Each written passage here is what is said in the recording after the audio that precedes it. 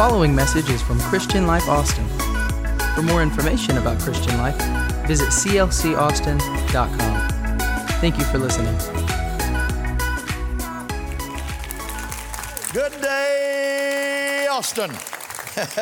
And good day, Christian Life Austin. What a joy. The 15th day of the month of March. And here we are halfway through March. Can you believe that we're already 2.5 months into 2020? Blows my mind. I don't know where it is in your heart. I've learned a long time ago that days kind of drag and years kind of fly, but memories are timeless. And we're so happy that you joined us today from your house, from your home. I hope you're having some watch parties. We received some calls that people are having house parties and watch parties, and people are coming over to houses today and they're going to watch what's happening. We regret that we could not meet in church today. We could not be in church because of the rule that was set down by our city council.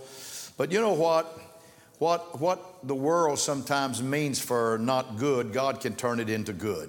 God can turn things around. And so we're just going to follow course, and we're going to do what God wants us to do today. And we're going to preach the gospel right into your house, right into your home, right into your car. Wherever you are, I want you to receive it today from my heart to your heart. We're going to talk today. And by the way, I think it's pretty cool to say this today. The song that the praise and worship team sang, Healing is Here, that song was not chosen this week for this Sunday. That song was chosen 2 months ago for this Sunday. And if a country and a nation and a world ever needs healing, they need healing today. March the 15th. This is a national day of prayer. And God, we want you to heal our country, heal our land, and touch our world, and revive our hearts to your hearts. Amen. Now today I'm going to speak on a subject that I feel very confident about, and I want to talk about from my heart to your heart. I want to speak on facing our fears. Facing our fears. I think it's very important that we don't run from them, we don't hide from them, but we face them. And we look at them and say, you know what? We have something greater than what you have. We have a God of faith, and faith always triumphs over fears. I'm reading today from the book of Numbers, chapter number 13. It talks about it this way, and I have cut some part of it out, so I have kind of Johnsonized it.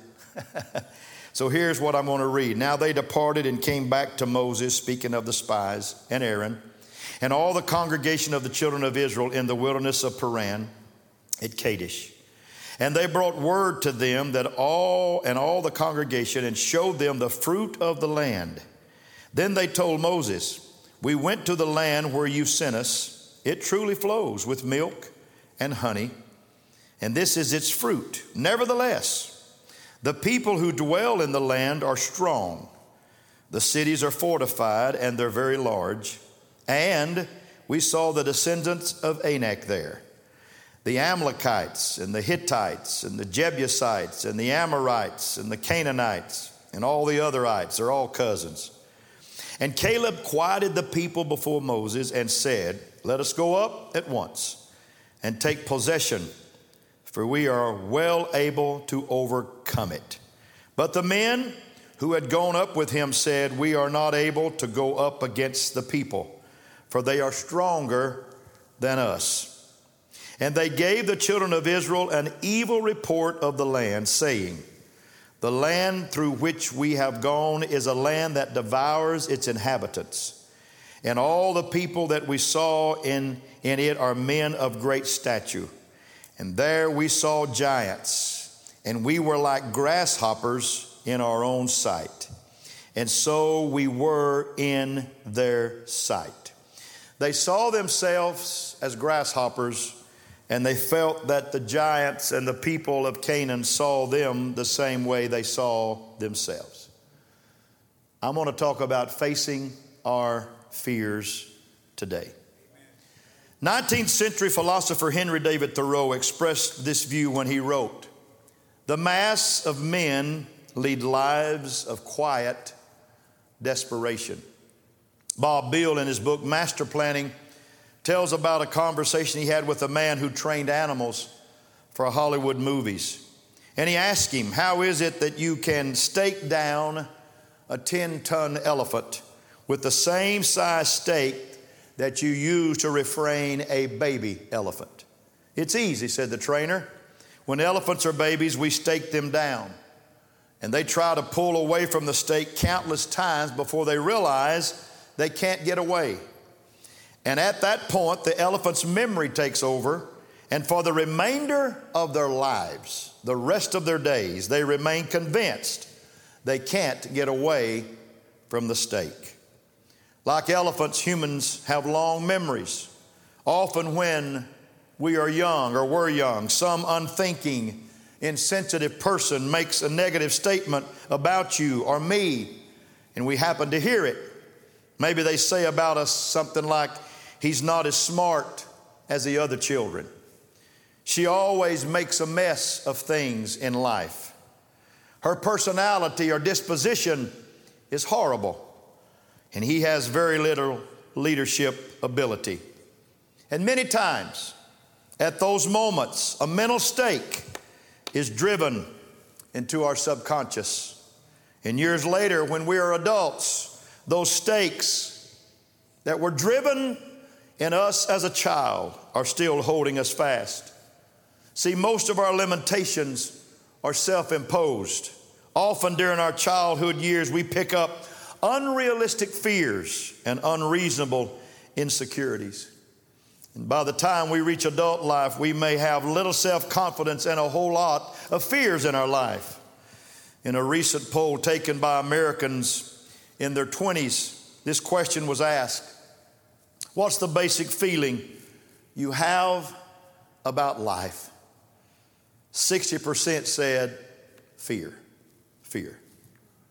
That surprising data confirms my suspicions that the level of fear and anxiety runs high in America and around the world, even in a time of great prosperity in our nation.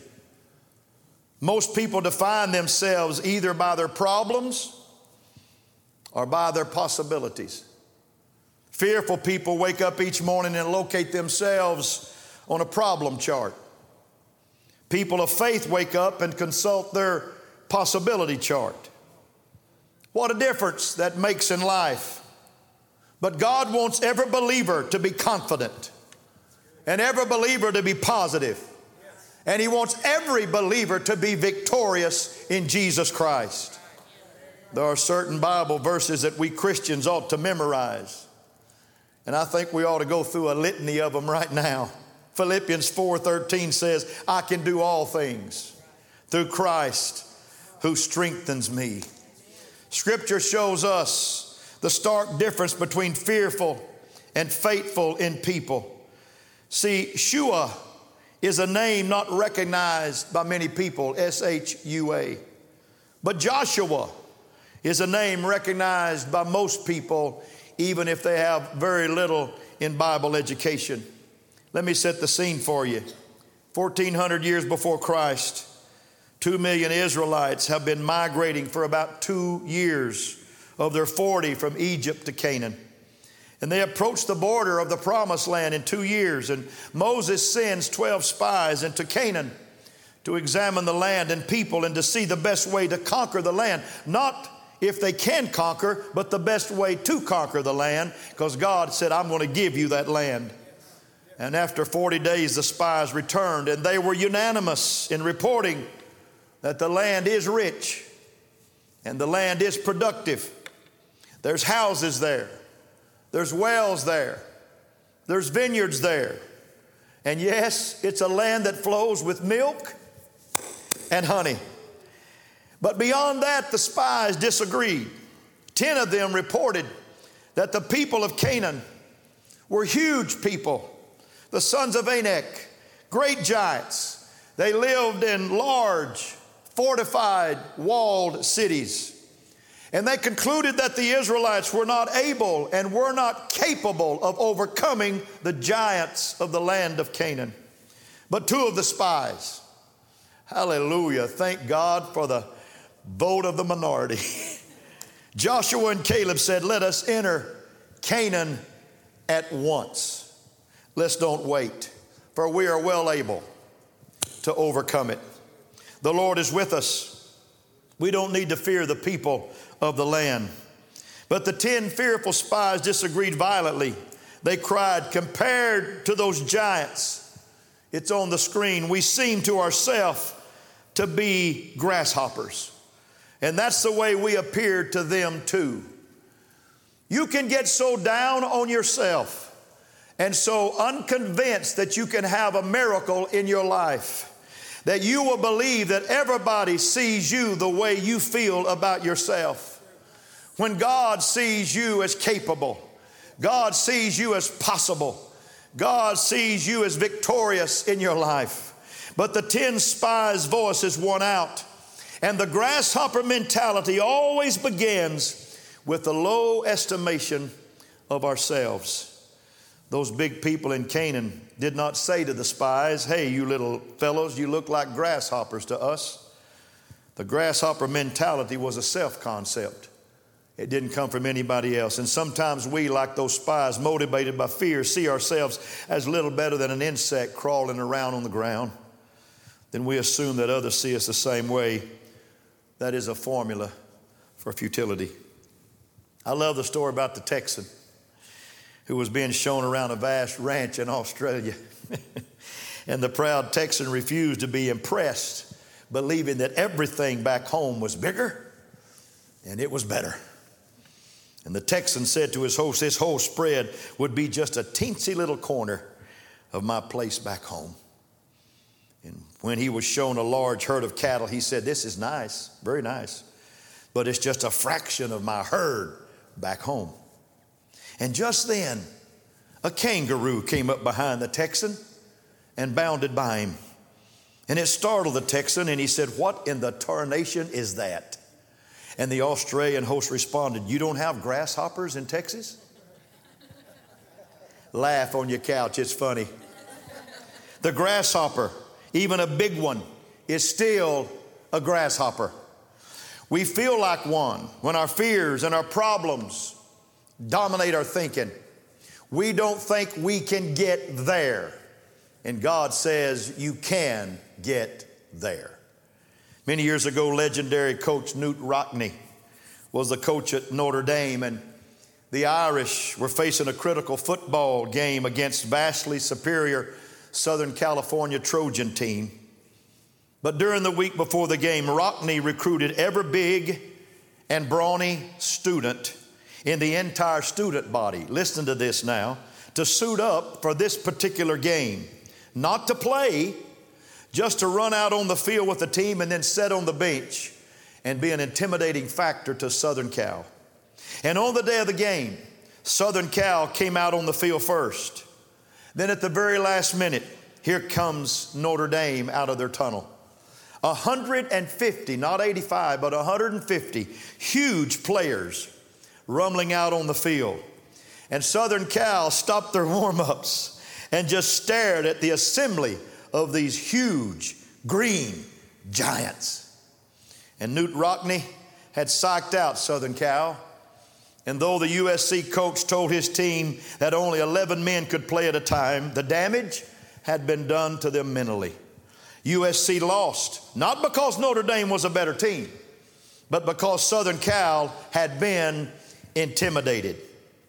Let me speak to you. When your fears are large and you doubt the sufficiency of your primary resource, you have a grasshopper mindset.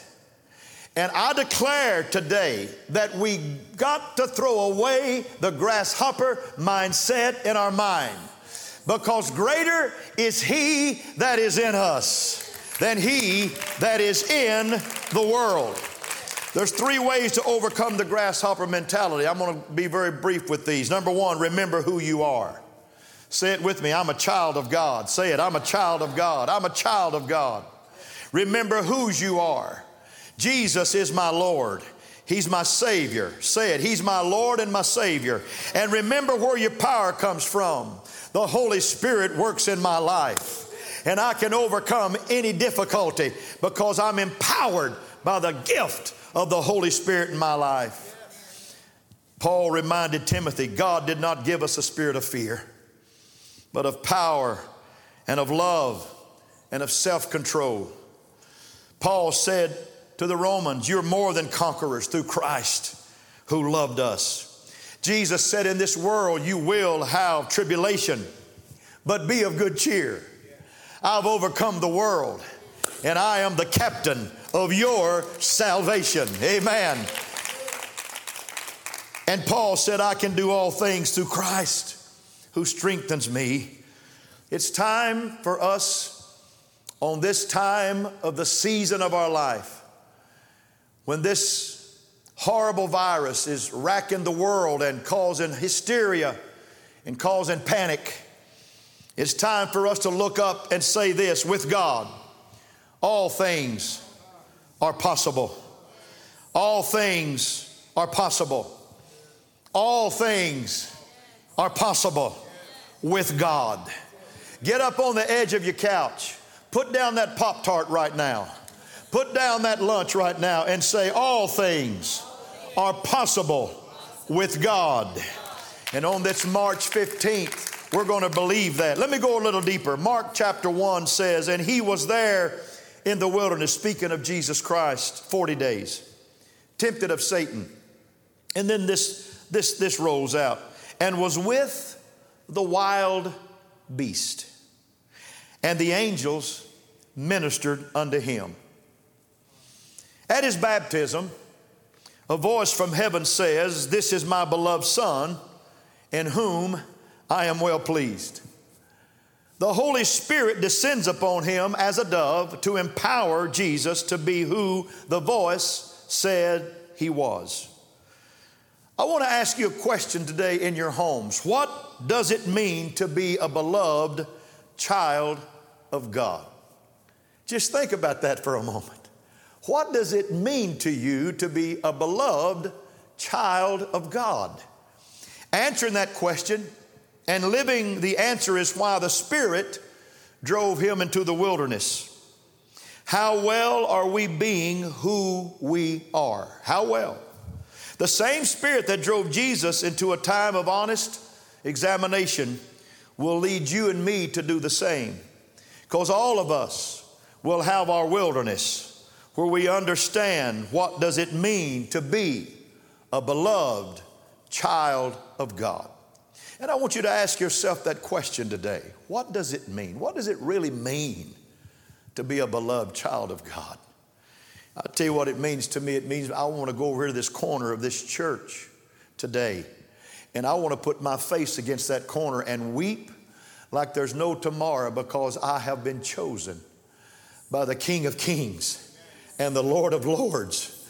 And he calls me his beloved, and he calls me his own. And I'm a part of a family, a royal family, a family of heaven. And all of heaven is called by his name. And I can speak the name of Jesus. And at the mention of that name, I can be healed. I can be set free. I can be delivered. I can face my fears. I can face the worst enemy of my life and come out victorious and triumphant, because I know what it is to be a beloved child of God. And I know we don't take clap breaks in our house, but I wish you'd clap your hands right now in your house right now. We don't make up an answer on our own about that. We're given one by God through Jesus. And it's simply this: faith in God fights fear of this world. Faith in God fights fear of this world. Faith in God fights fear. I said it a long time ago, and I say it often. Fear knocked at the door and faith answered, and nobody was there. There's nothing like the faith in the presence of Almighty God. Let's talk about expanding faith here a little bit today. Faith must have expansion. Everybody said we're given the measure of faith, but faith must have expansion. Becoming mature in Christ is like the growth of a tree. A young tree is still a tree, even though it only has a few rings in it because it's such a young tree. But an older, larger tree is an expanded version of a younger tree. And though more mature and expanded, the tree still contains within it all the earlier rings of its youth. See, there's no room for judgment of those who are less mature in Christ, who have less rings, less championships in fights and in battles. New Christians and a mature Christian are both Christians. They're both Christians. Whether you've known the Lord for 1 week or whether you've known the Lord for 50 years, you're both Christians. You're both children of God. And there's 3 tremendous truths that I want to share with all of you, both baby Christians and mature Christians. Faith comes by hearing, and hearing by the Word of God. And today your faith is growing, and the grasshopper concept is getting out of you right now, because you're believing that you can take the land, you can have the victory, you can have a house, you can have a vineyard, you can have a well, you can be blessed mightily and be healed of your past. And the second way that faith grows is building up your most precious faith, praying in the Holy Spirit. There's nothing like prayer in the Spirit. There's sometimes I cannot pray in my language, so I pray in the Spirit. Sometimes it's just groanings, and sometimes it's prayers that I just kind of say, God, I don't know how to even pray, so help, help, help, and God helps. That's what you call praying in the Spirit. And the third way that faith grows is that faith, when it is tried, always grows. Because when you whip one fear, God will prepare you for a bigger one. And it won't be long till you'll be facing the gorillas of life. And you'll be saying, get out of my way, little boy. I'm walking on with victory because I have conquered the little things and the medium-sized things, and the big stuff in my life is not going to hold me back, because greater is He that's in me than he that's in the world. Now let me talk to you about faith growth just a little bit here. The first thing I want to share with you is that faith growth comes first from experienced faith. Say it in your home, experienced faith. Say experienced faith. It's good for you to quote it, experienced faith. This is the first style of faith that all of us have in our lives. This is where our faith comes from as a child. It's called experienced faith. Call it preconceptualized faith. What shapes the way a child leans into life is the child's experience of life when a child is young. If a child has experienced love from those around him or her, that child will learn to trust and learn to lean on a thing and an object called the Lord. But if abuse in that child, the child will learn to be fearful, and the child will be apprehensive. See, I pastor a passel of wonderful children in this church, and I love kids, and I'm a sucker for kids. I give them dollars and I give them candy, and I've got 8 grandkids, and all of them have me right there wrapped around their little finger. And the littlest one, who's going on 10 months old, really does have me there. But kids don't remember what a pastor preaches. They never remember what he preaches, never. But they will remember how I treated them. And they remember if I hugged them and they felt loved by the pastor. And the value that I place on them is very important to a child. This is what we call experienced faith. Some of you, the same value that someone in your past placed on you has determined where you are in your life. It determines how you handle fears, how you handle problems today. Were you told that you wasn't good enough? Were you told that you wasn't right, that you were not right for the family, that you would never get it? Or were you told that you mattered and you were loved? See, it's called experienced faith. And so that's the stake that sometimes can tie us down and hold us captive all through our adult life. But then we come to a second level. I call it dependent faith. Dependent faith. This is the second style of the expansion of faith in our life. This is the faith of an elementary and middle school child. It's characterized by feeling an emotion rather than an intellect and an analysis. There's a strong need to belong in that section of life, to be known by a name, not just called it or hey. and to have a role to play in the group, and to be missed when we're absent from something.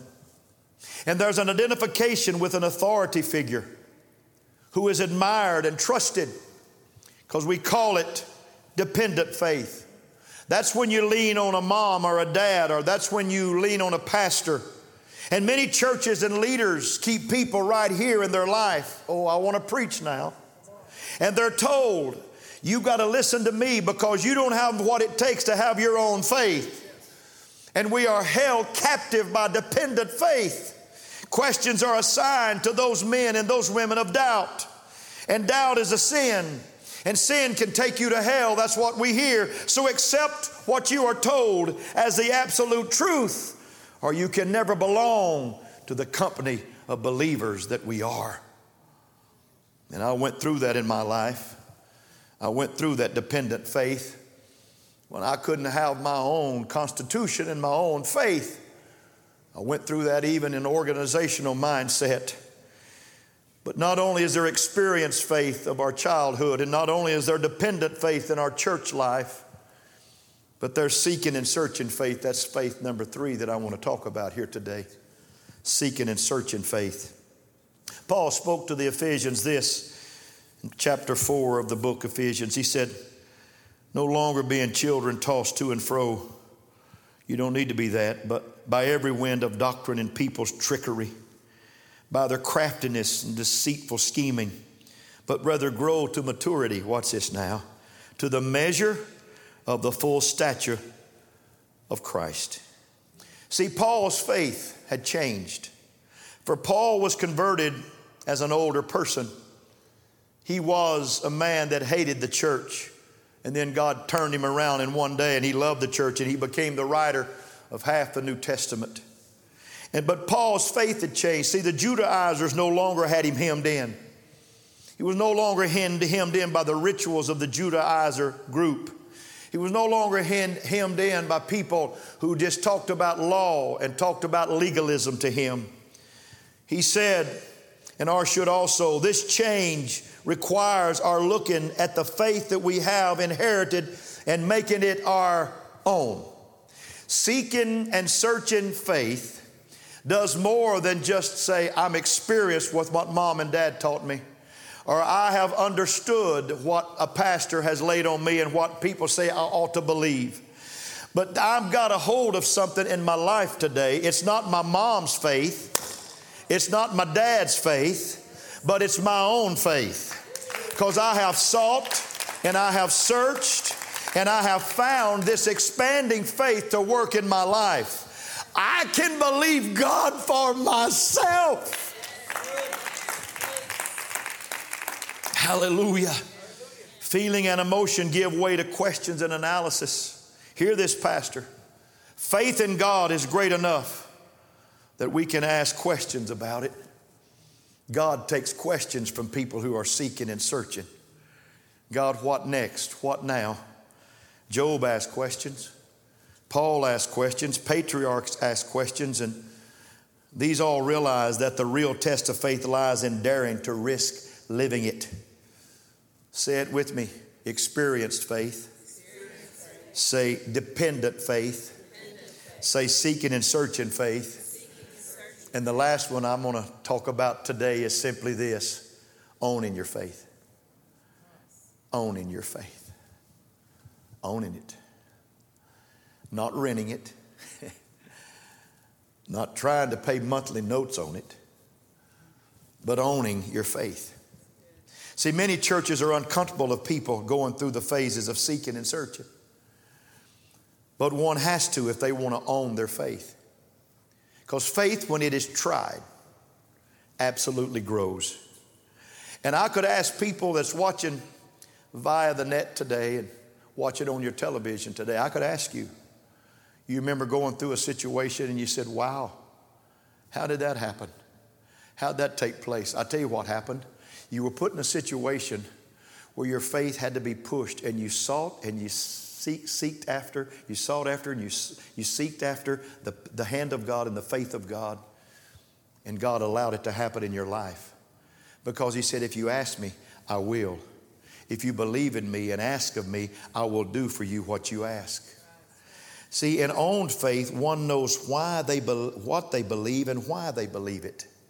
Understand that faith lives its implication regardless of the consequences, regardless of the negatives, the fears, and the wilderness. Now let me say something here. Permit me to speak about the wild beast that I read about a while ago from Mark 1.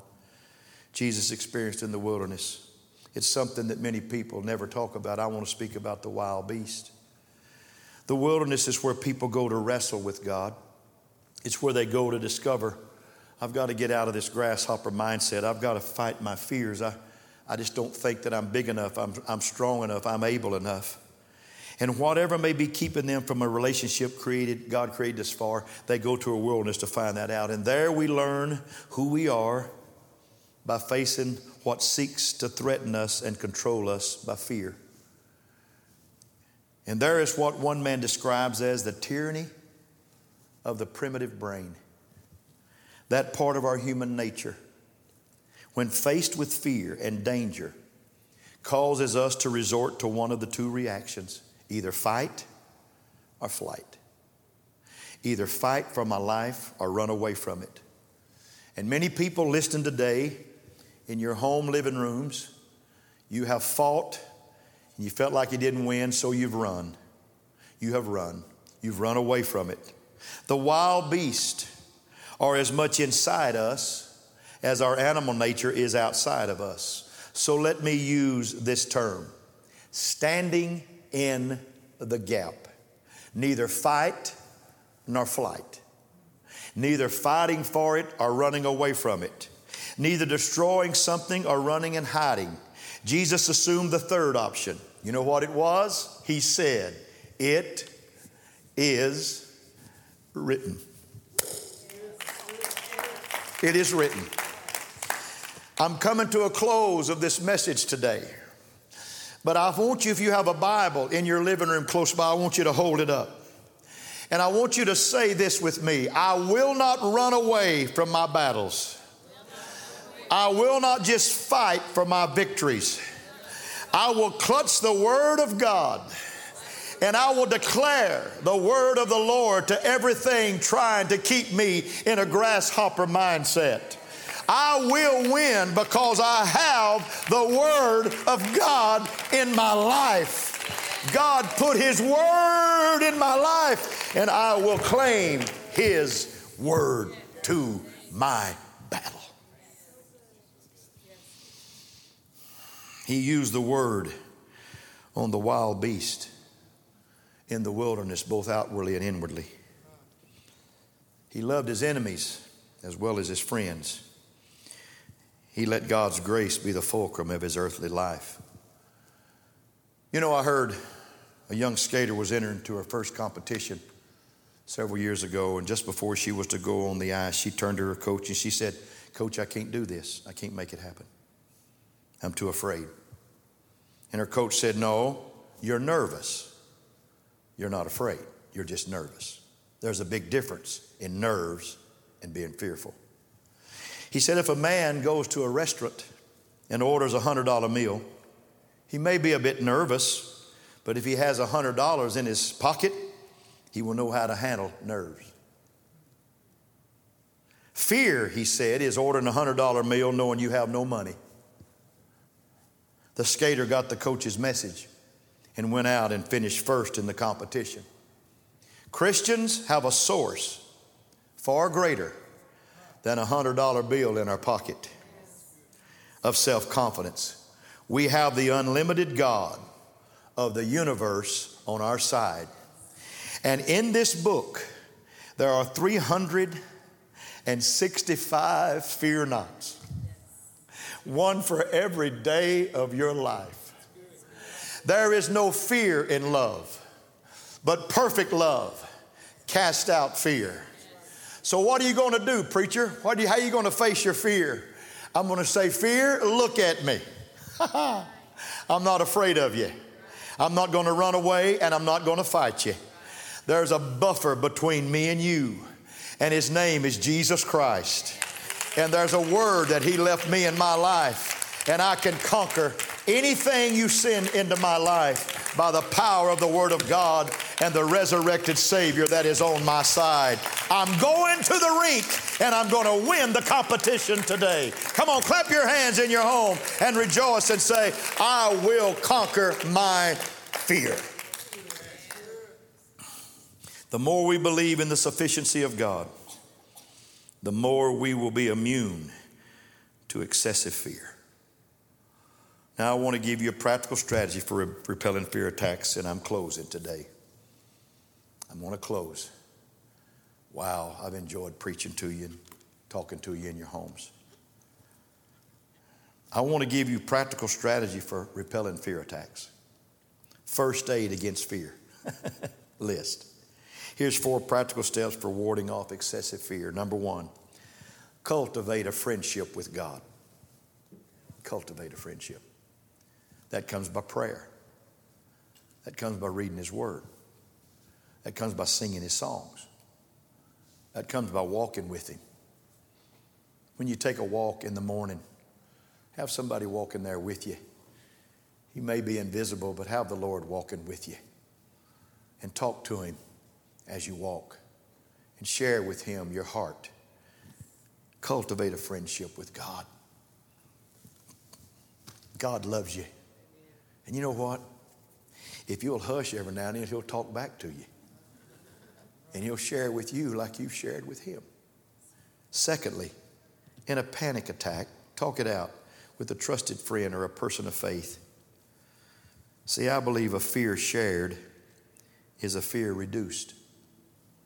You need people in your life. Those folks in the living room with you today, those folks that have come for the watch party. You need each other. We all need somebody else in our life. We need one another. Because there's strength in numbers. And you need to be able to have somebody in your life that you can talk your fears to. You don't tell them your whole life, just your fears. I'm afraid of boom. I'm afraid of boom. Somebody that loves you enough will look at you and say, you know what, we're going to pray, we're going to join together. Where 2 or 3 are gathered together in His name, there He'll be in the midst of us, and He's going to answer our prayer. Number 3, get by yourself and read the 23rd Psalm. That's my advice to you. Read the 23rd Psalm. That's the first aid for a fear list. Pray, don't fuss or fret, or take a pill to go to sleep. Read the Word. Read the 23rd Psalm. And number 4, keep a private journal or a diary of fears that you and God have conquered together. And every now and then go back and read them and say, we did that. In 1997, we did that. 2006, look what we did, God. We did that. 2013, I didn't think we'd ever make this one, Lord. But look where we went together. We did it. Every victory that you write down, every victory that you journal, makes you believe stronger and stronger in the God that you worship. There is no fear in love. Perfect love casts out fear. I've been a pastor long enough to learn that there's a favorite chapter for people in crisis. You need to find it. If it's Psalms 91, read it. If it's Psalms 23, read it. If it's Psalms 34, read it. Wherever you want to go, find your chapter and let that be your chapter of faith versus fear. Without fail, Psalms 23 works for me. That shepherd David in the Psalms was tranquil and calm and powerful. And in the 4th verse, David declares, even though I walk through the valley of the shadow of death, I will fear no evil. You know why he said that? He said, for you're with me. You're with me. Your rod and staff, they comfort me. David was not afraid because he understood.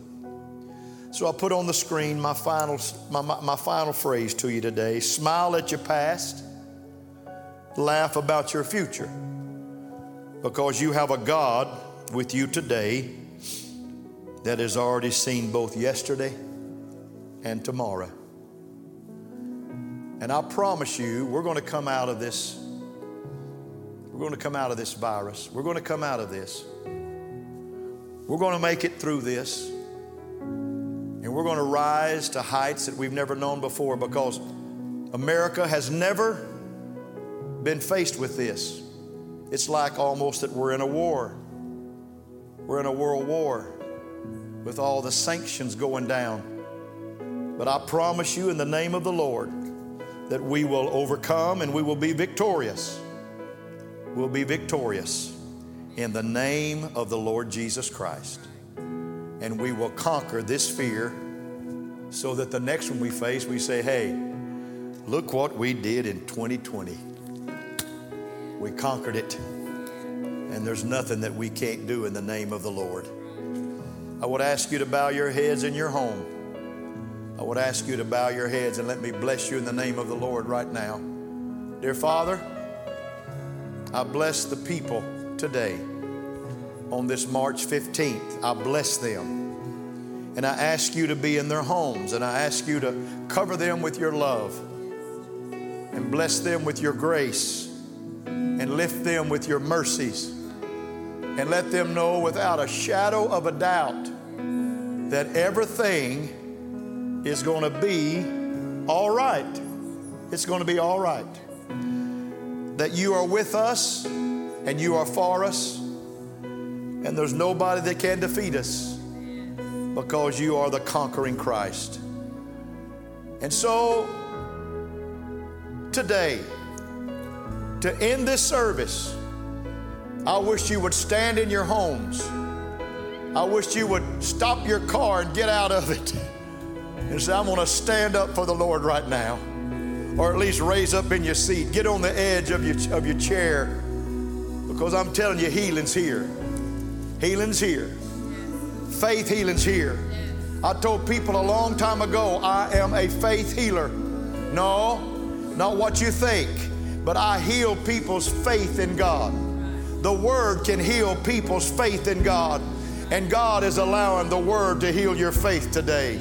Be healed in the name of Jesus, and we'll meet again soon together in the house of God. I love you with all my heart. There's none like you in all the world. Thank you, CLC, for being such a competent and great folk. God bless you. Have a super Sunday in your life. My prayer and my heart is with you today. God bless.